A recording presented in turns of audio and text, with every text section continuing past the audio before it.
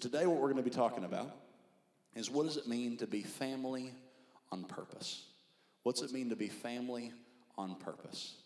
All right, now I'm going to use a word here, a word called membership, all right? Church membership. This is something that a lot of times, depending on what your background is, what's happened in whatever's brought you to this point in this day in your life to be sitting inside of what would be called a local church context, like there's some baggage, all right? Now, some of that could be great baggage. Some of that could be negative baggage. But when I use these words like membership, I know we all have an association.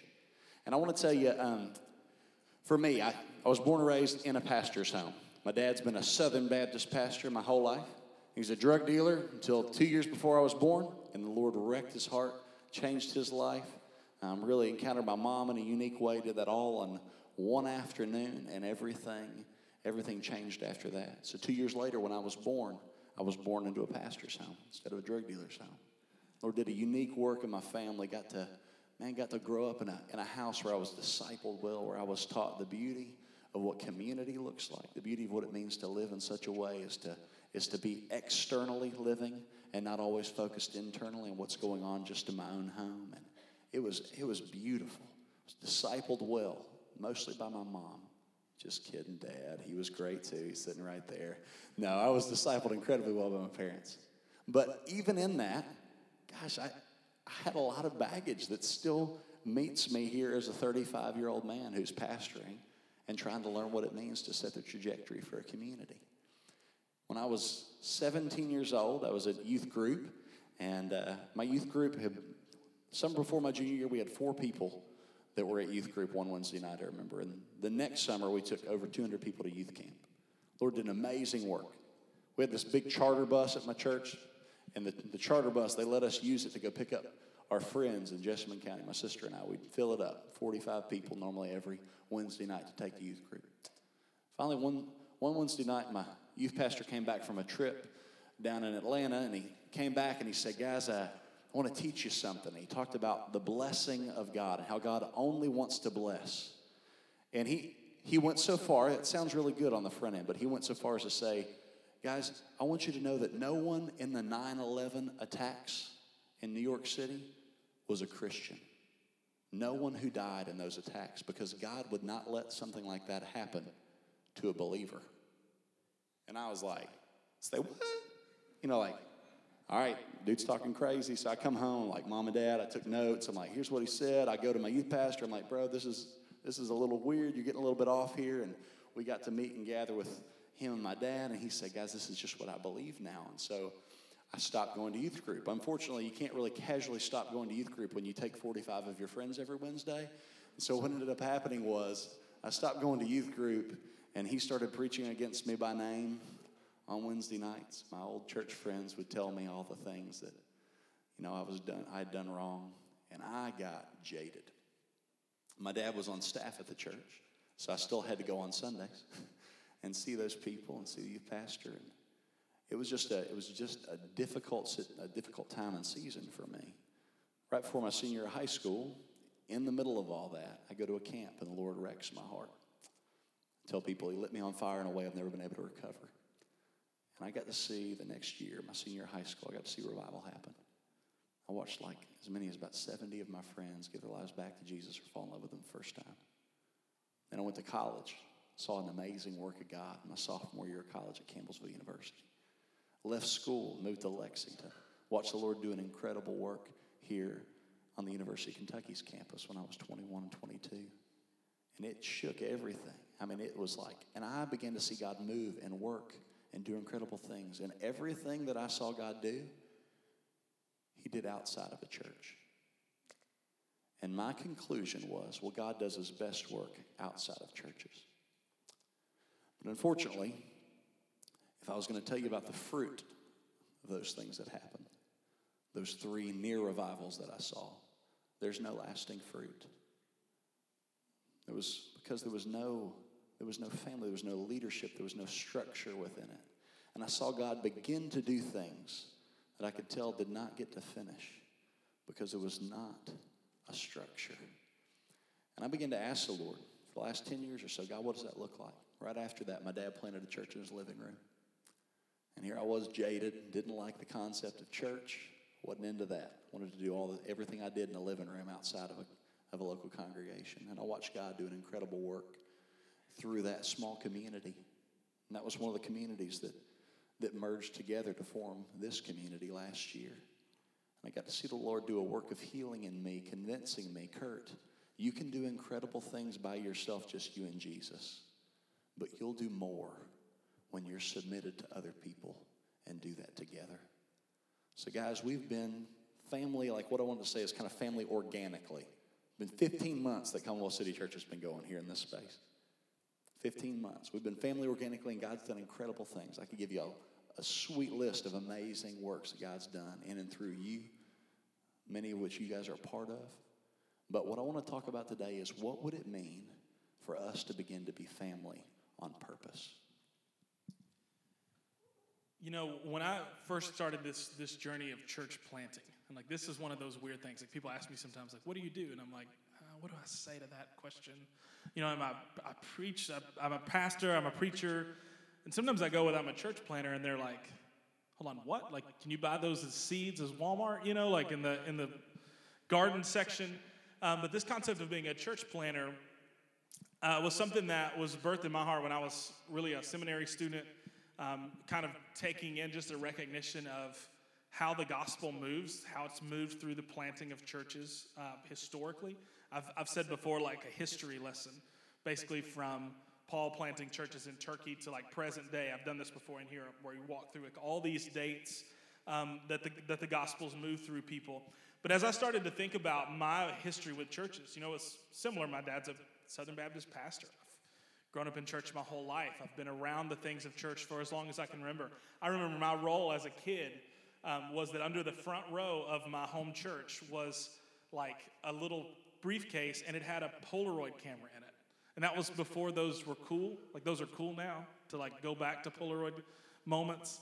And you know, there was like a song about shaking things like a Polaroid picture, you know, so like that was, some of us know that very well. They used to sit under the front row of the pew of my church, and when someone would come to join the church that my dad pastored, like, this is what it looked like. You know, they said, they would walk down the aisle during the slow part of the last song that you would sing right before you left, and they would shake his hand, and they would sit down with a little index card and fill some stuff out, and then he would get back up at the end, and he was like, okay, this couple wants to join the church. Who agrees? And everybody's like, I do, you know, like, let's everybody raise your right hand, say I, you know, people would, I agree, and then they would come around and shake all their hands, and then at the end, I would snag the Polaroid camera, and I would take a picture of them on purpose. Okay, this wasn't like a paparazzi moment. And then I would put that in the bulletin board in the hallway.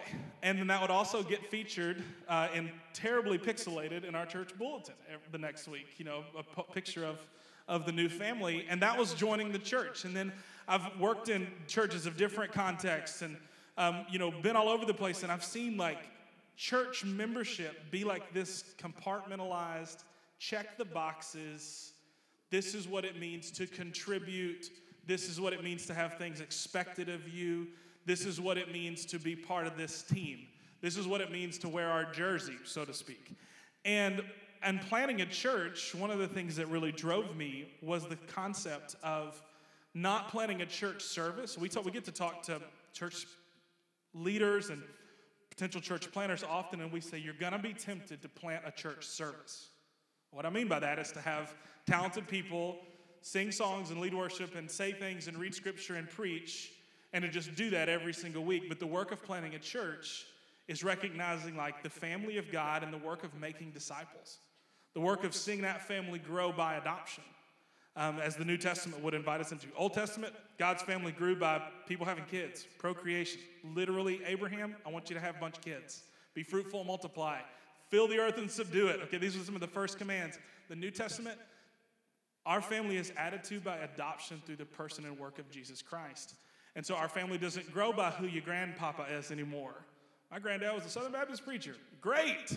What is your relationship with Jesus? Have you been adopted into his family that's how it grows. And so what we start to think about the concept of what it meant to not just church plant, but to family plant. I think this invited us into seeing church membership or family on purpose in a whole different way. Because here's the thing. I know that I come now statistically from like a family dynamic that is probably the minority. Two parents that have both still married, loved Jesus their whole life, raised me up in those things. But the things they demonstrated to me, like if I'm looking at my life as a kid, and this might not be everybody's story, but I think this is the story that we're invited into in the family of God. My story might not be everybody's. But I didn't have value in my family when I started contributing. Like, I didn't get a name when I was able to mow the yard. Okay, my dad tells a joke sometimes that I prayed for a lawnmower, and Julie, which is my mom's name, Julie found out she was pregnant. Ha, ha, ha, right? That makes sense? Y'all gets that? I'm the lawnmower? Okay, good. I'm glad y'all got it. But I didn't get a name when I started contributing. Like, I didn't get a name when I started being able to check chores off the list. Like, I got a name at the point of my birth. I had value even when I did nothing but inconvenience the leaders of my household by, like, having dirty diapers and, like, not being able to bathe myself and crying all through the night. Like, even as a little bitty kid, I had value, I had purpose, I had identity, and I had belonging separate from anything I was going to contribute, invest, or provide. Do all of our churches look that way? Or do we say that you have value and you have placement and you have name and you have jersey, like if you're on the team, you have notoriety when you can contribute? And so we started asking the question of what would it look like for us to say, if we do family on purpose, it's recognizing that value and, like just naming you and all that stuff happens not at your physical birth, but at your birth again, at your rebirth in who you are in the kingdom of God. Real quick, I want to invite you into, there's a statement that one of the guys in our community made, and I love this. We've been asking this question, why be family on purpose instead of just being family organically? Why not just come to a place on Sunday, do life naturally, hope to connect with people who are Christians? Why do that with so much intentionality? We were asking about that. He said, if it's not in the Bible, I'm not interested. But if it's biblical, I'm all in. And so today, the discussion that we're going to have from here on out, talking about the way that God planted his church and his kingdom this side of heaven as a gift to that side of heaven, is going to be walking through why we believe that this invitation is something that the Bible not only demonstrates and recommends, but really necessitates. Yeah, so let's start with a little church history, shall we? That's a fun topic. We're going to start with a guy named Simon Peter. Now, some of you guys know Simon Peter in the Bible. Some of you all maybe have no idea who I'm talking about. There's a couple books that he authored. The Gospel of Mark is kind of his gospel from his perspective, because John Mark, who is the author, was kind of like Peter's right-hand man. And so it's going to be a little more, with kind of through his vantage point. He clearly was a really important disciple. So Jesus had 12, the 12, capital T. You see it all through the New Testament or all through the Gospels. Of that 12, he had 3 that he was like extra close with. A guy named Peter, a guy named James, and a guy named John, or John, the disciple whom Jesus loved, as we're reading through the Gospel of John. Those 3 people kind of got to see and do and participate in some things that not everybody did. They got to do this thing on top of a mountain called a transfiguration, where Jesus starts to literally carry the countenance of of divinity. Like they could see God visible, and they got to see him hanging out with 2 fathers of the faith, like Moses and Elijah. They got to experience, they were some of the first, Peter was one of the first called disciples. Put your nets down, follow me immediately. He got to hear some of all the teachings of Jesus. He got to walk on water.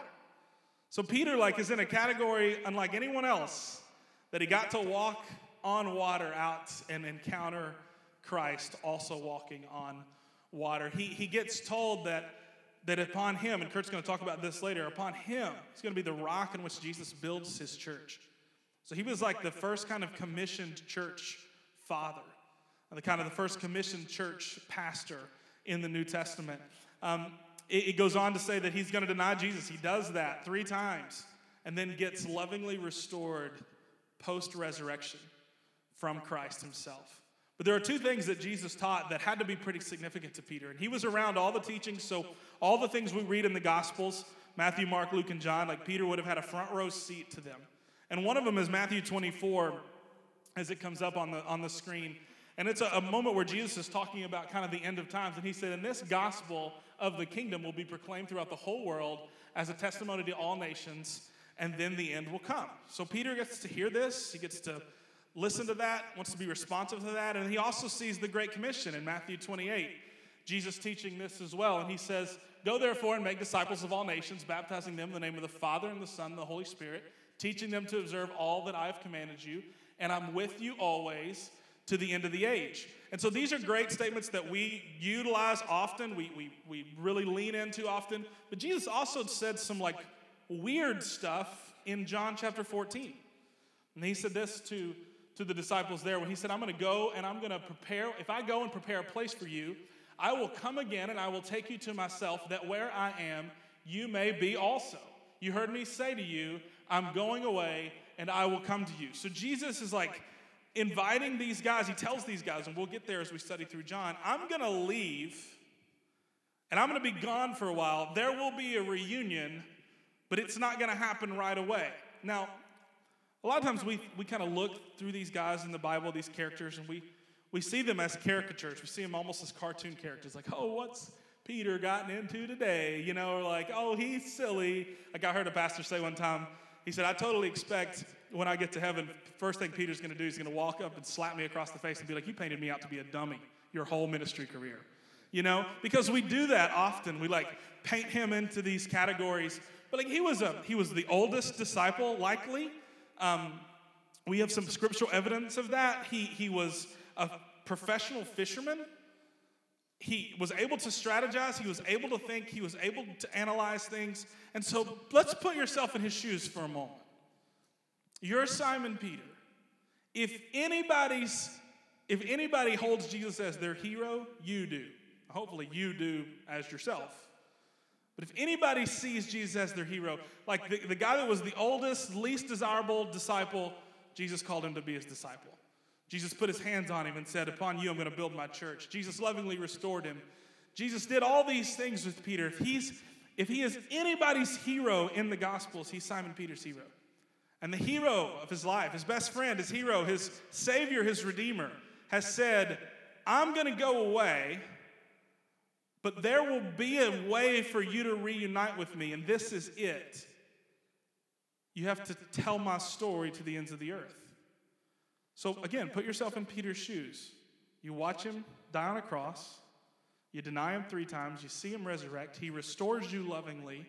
He commissions you to go and preach the gospel to the ends of the earth. The Holy Spirit falls on you, and you like preach the most powerful sermon in the history of humanity where tons of different people can hear it in their own language.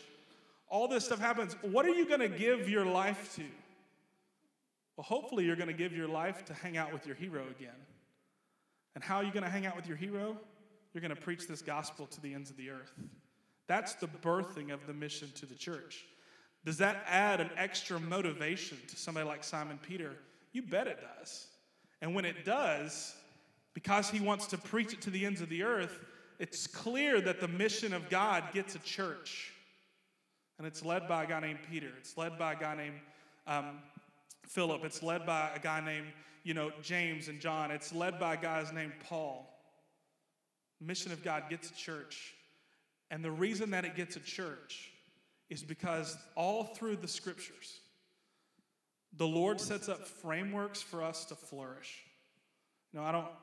Again, Southern Baptist guys here, we can't talk about being, wine connoisseurs, but the best wine in the world, it's kind of a joke, you could laugh at that. The best wine in the world doesn't grow in a heap on the ground somewhere, Spain or in Italy or in Napa Valley. It doesn't just like a wad of vines. It grows through a beautifully articulated or beautifully constructed trellis. It's set up for its flourishing. And in the exact same way, like we have frameworks set up for our flourishing that the Word of God invites us into. Like the greatest mission of God, do you think that in the greatest mission of God on the planet to reunite all things unto Him, He's going to say, all right, this whole time, I've like set these things up, but now you do you. It's good. You do you. Just, you got it. You do you. No, he doesn't do that. That would be careless. And we have a God that takes great care of us. And so we want to invite you into looking at the global understanding of that and then kind of our local understanding of that. So when I say the word church, how many people had a building pop in their head? You can be honest. All right, here we go. Yeah, guys, for us, one of the interesting things that we're dealing with, in my life anyway, in my own heart and probably in many of yours, is that when I hear these words, these terminologies, like I have these things I associate with them. When I hear church, I think of a place. I think of a building. And just know, just outright, let's go ahead and just put this out on the table. If when you hear the word church, if you think of a facility, or if you think of something you do one time a week, you're wrong. And I'm wrong. Because that's what pops in my head. I get this, when I hear church, immediately you know what pops in my head? White building, kind of a roof that's pretty high, and a steeple on top. That's what I think of. You know what? If I write church in my iPhone, that's what pops up on my emojis too. You know what I mean? Like, this is the association that we make, and it's wrong. And not only is it wrong, it'd be one thing if it's like, oh yeah, that's a bad thing to associate, but it's actually biblically dangerous. Because for us, oftentimes in our culture, church is something you go to. But in Scripture, church is something you go do. Okay? That has to be true because it rhymed. You know? All right? Yeah, just kidding. All right, so anyway, Matthew 16:18. We're going to talk about the Big C church, like the global church in the global perspective. And the thing is, when I hear the word church, if I know that I'm associating with something that the Bible does not associate it with, that means that we've got to fix it. We got to repair it. So when I hear the word church, what should I think? And one of the sweetest examples of this is actually from the life of Peter. Peter tells Jesus, he's like, Jesus, like, you have the words of life. You are the Son of the living God. And Jesus tells him, flesh and blood did not reveal this to you. My Father told you that. My Father just whispered it in your ear, and then it came out of your mouth. He said, Peter, you are a rock. And on this rock, I'm going to build my church. And the gates of hell will not prevail against it. This is really unique because what he's talking about here is the church is mobile. If there's going to be a structure, if there's going to be something that stays still, there's going to be something that has a rooftop, it's hell. It's not the kingdom of God. Do you see that? The gates of hell will not prevail. Church doesn't have gates. The church has swords. The church has armor. We don't have gates. Now the thing about this is he's telling Peter, like, I'm going to build something on you. And the thing I'm going to build on you is not going to be a structure. It's not going to be pieces of real estate. It's going to be a mobile community that wreaks havoc on the kingdom of darkness. Now the cool thing is Ephesians chapter 1 talks about this church, like that we are predestined to be conformed to the image of the Son of God. Now when it talks about us being predestined, in there it says that we are predestined as a community, like that we are predestined to go and do this churching. All right, I heard somebody tell me one time that the word in Scripture is ecclesia. All right, it's the Greek word for church.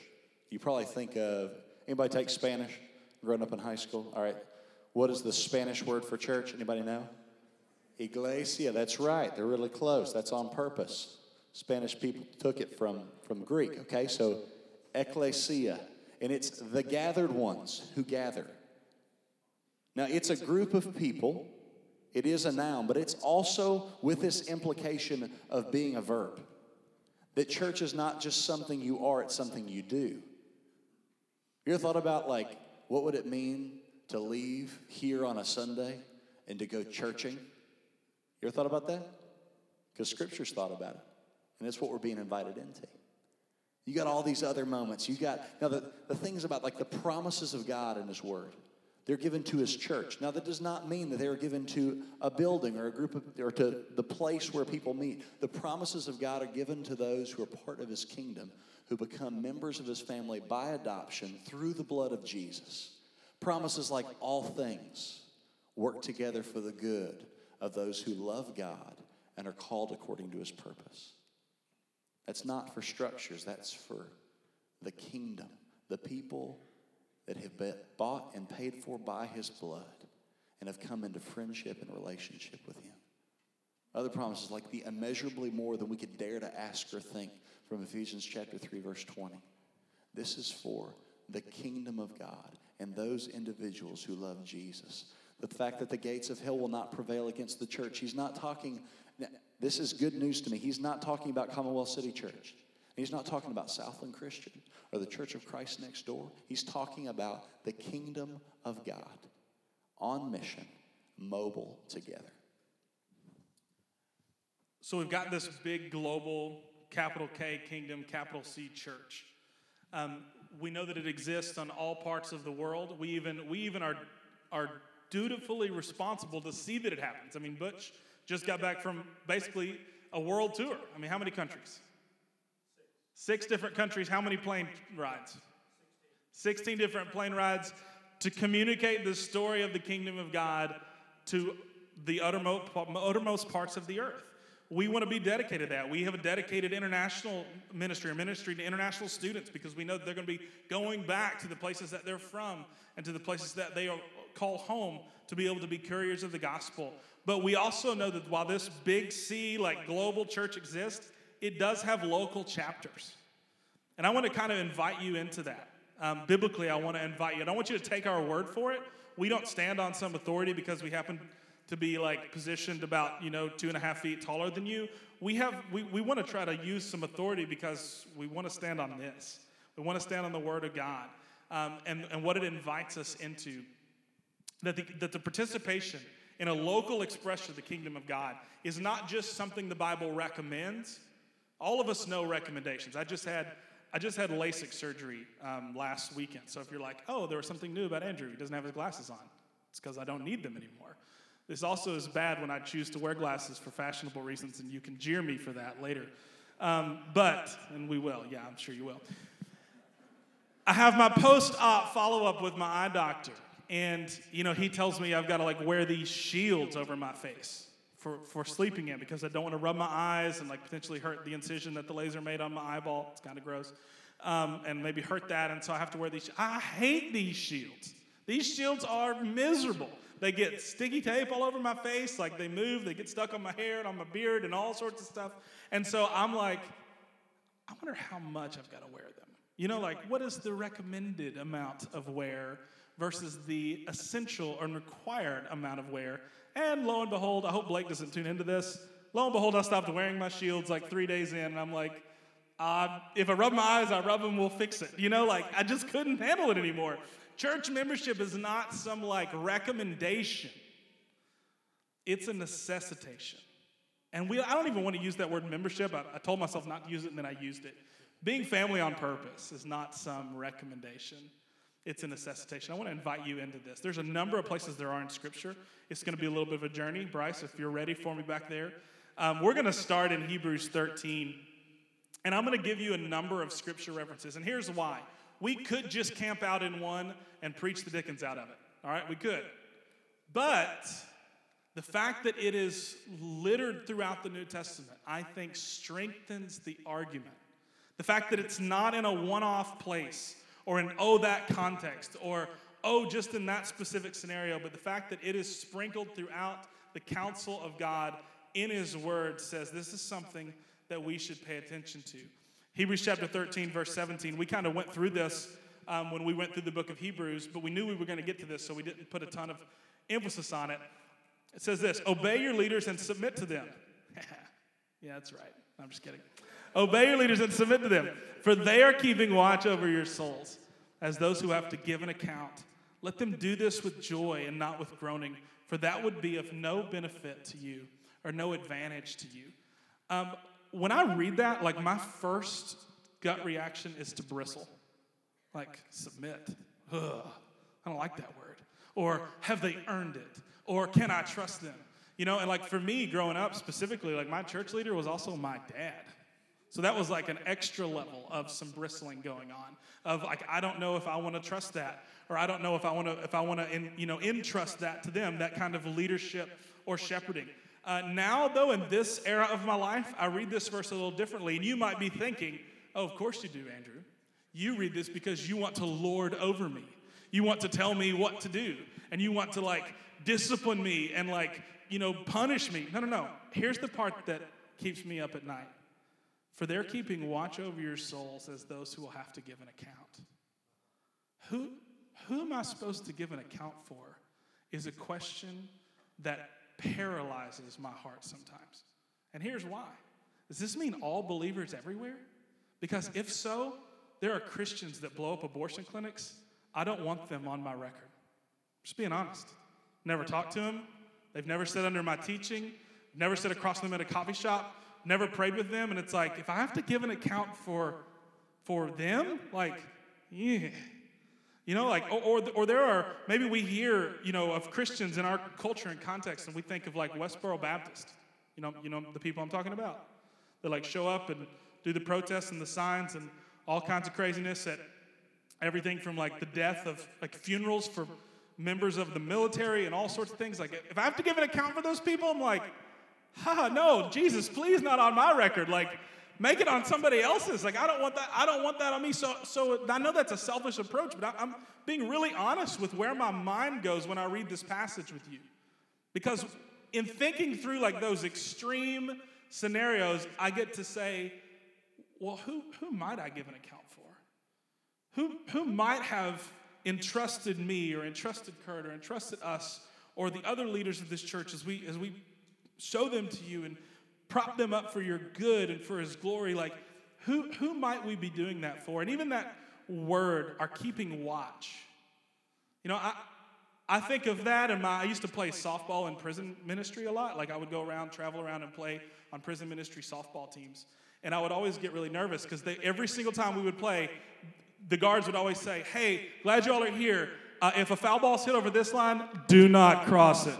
They would say it just like that, like really loud, like seriously. And they would point up at a guy in the guard, and he would like tip his cap while holding like a big assault rifle. And I'm like, oh, like this is officially out of play. Like can't go catch one over there. If you hit one over there, that ball's gone, buddy. Like can't go get that one. And when I think of watch over your souls, that's what I think of. It's like somebody like standing up on guard, like making sure that you don't step where you need to step. If you actually get into the Greek language, this word watch means to be awake while you're sleeping. Like to be wakeful so that you can rest well. And when I start to think about like, oh, who might be the people that God has invited me into their life, invited them into mine, into Kurt's, so that we might be on guard for you to rest well in the things of the Lord. On the background of my phone are some little like metrics of success for Commonwealth City Church, little questions that I ask myself all the time. And the very first one says, what does success at Commonwealth City Church look like? And the very first question says, are people resting in the finished work of Christ? Do you know how they rest well and how God has ordained them to rest well? If for people to lead them in the way that they watch over their resting, and they're awake and on guard for them so that they might rest really, really well. The last part of this verse, it says, for that's of benefit to you. Now, I'm reminded of Jesus and when he's teaching on prayer in Matthew chapter 6. And he says that, don't pray like the Pharisees who go on the street corner and they, say outlandish things and draw a bunch of attention to themselves and speak like this lofty language. For them being noticed, that's all the reward they get. Now, most of us read that passage and we say, okay, don't do that. Don't do those things. Don't pray that way.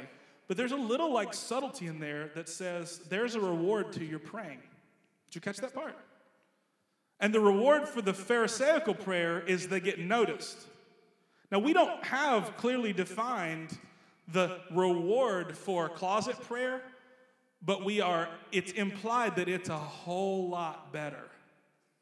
That it's a whole lot better, that there is a greater reward than recognition from earthly eyes and earthly hearts for us to enter into our closet and pray. In the exact same way, it's kind of this nuanced language. There is something of great benefit to you having someone watch over your soul. There's something of great benefit. And I want to kind of just run through a number of scriptures as we kind of look at this. Hebrews chapter 10, other places that we see this. Hebrews chapter 10, as it comes up, it says, "And let us consider how we may spur one another on to love and good works, not giving up meeting together as some is in the habit of doing." So a local assembly, but encouraging one another. And all the more as you see the day you get to be reunited with your hero, approaching. Acts chapter 20, 28. I'll show you another example. This is one of the early church. This is church in Ephesus, and it says, "Keep watch over yourself and all the flock of which the Holy Spirit has made you overseers." This is Paul writing to the leaders of the church at Ephesus. "Be shepherds of the church of God, which he bought with his own blood." In 1 Thessalonians chapter 5, verse 12 and 13, it says this, "Now we ask you, brothers and sisters, to acknowledge those who work hard among you, who care for you in the Lord and who admonish you. Hold them in the highest regard and live in peace with each other." If you were to look back, flip the page earlier on 1 Thessalonians and go to chapter 4, it says this. This is the will of God for your life, your sanctification. How does that happen? How does that happen? In a flourishing context where you have people caring and serving and watching over your soul. In 1 Corinthians chapter 5, this is a very notable passage on church discipline. That's a fun word. We're going to talk about that more when we talk about elders in a couple weeks. I just want to give you two examples from verse 4 and verse 12 and 13. This is Paul writing, "In the name of the Lord Jesus Christ, you must call a meeting of the church."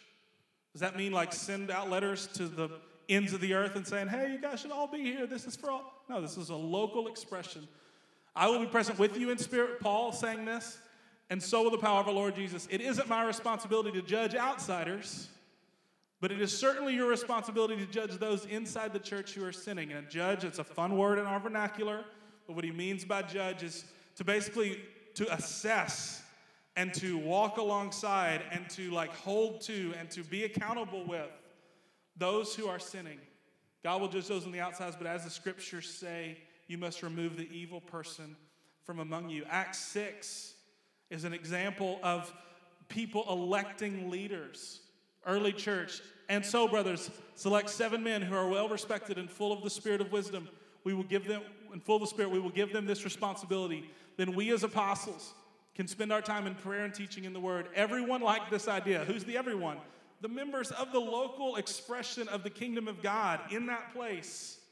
Everyone liked this idea, and they chose the following: Stephen, a man full of the Holy Spirit; Philip, Prochorus, Nicanor, Timon, Parmenas, I should have done more study on these, and Nicholas of Antioch, the earlier convert to the Jewish faith. These 7 were presented to the apostles, who were prayed for them and laid their hands on them. In Romans 16, this one's not going to be on the screen, you see Paul concluding his writing of Romans, and he's talking about all the people that should be endeared to one another. In Amos chapter 3, verse 3, this is an Old Testament approach, says this: "Can 2 people walk together without agreeing on the direction?" Think about that for a second. You know the 3-legged race you used to do at relays in elementary school? Can you win the race if you're not in agreement with which way you're going? And really the last thing I want to invite you into before Kirk kind of concludes with us today is that there are more expressions of this sanctifying work being lived out in local expressions. And most importantly, in the form of this phrase, one another, in Scripture. And we've been listening to some sermons and some resources about this from a church that we're a big fan of in Dallas, Texas, called the Village Church. And they have a whole segment. And so I'm just going to read part of what they encourage us to recognize, that there are 59 places in the New Testament where they use the phrase one another. And so forgive me as I read off this, because this was too much for me to just have had memorized. But it says this as we talk about one another.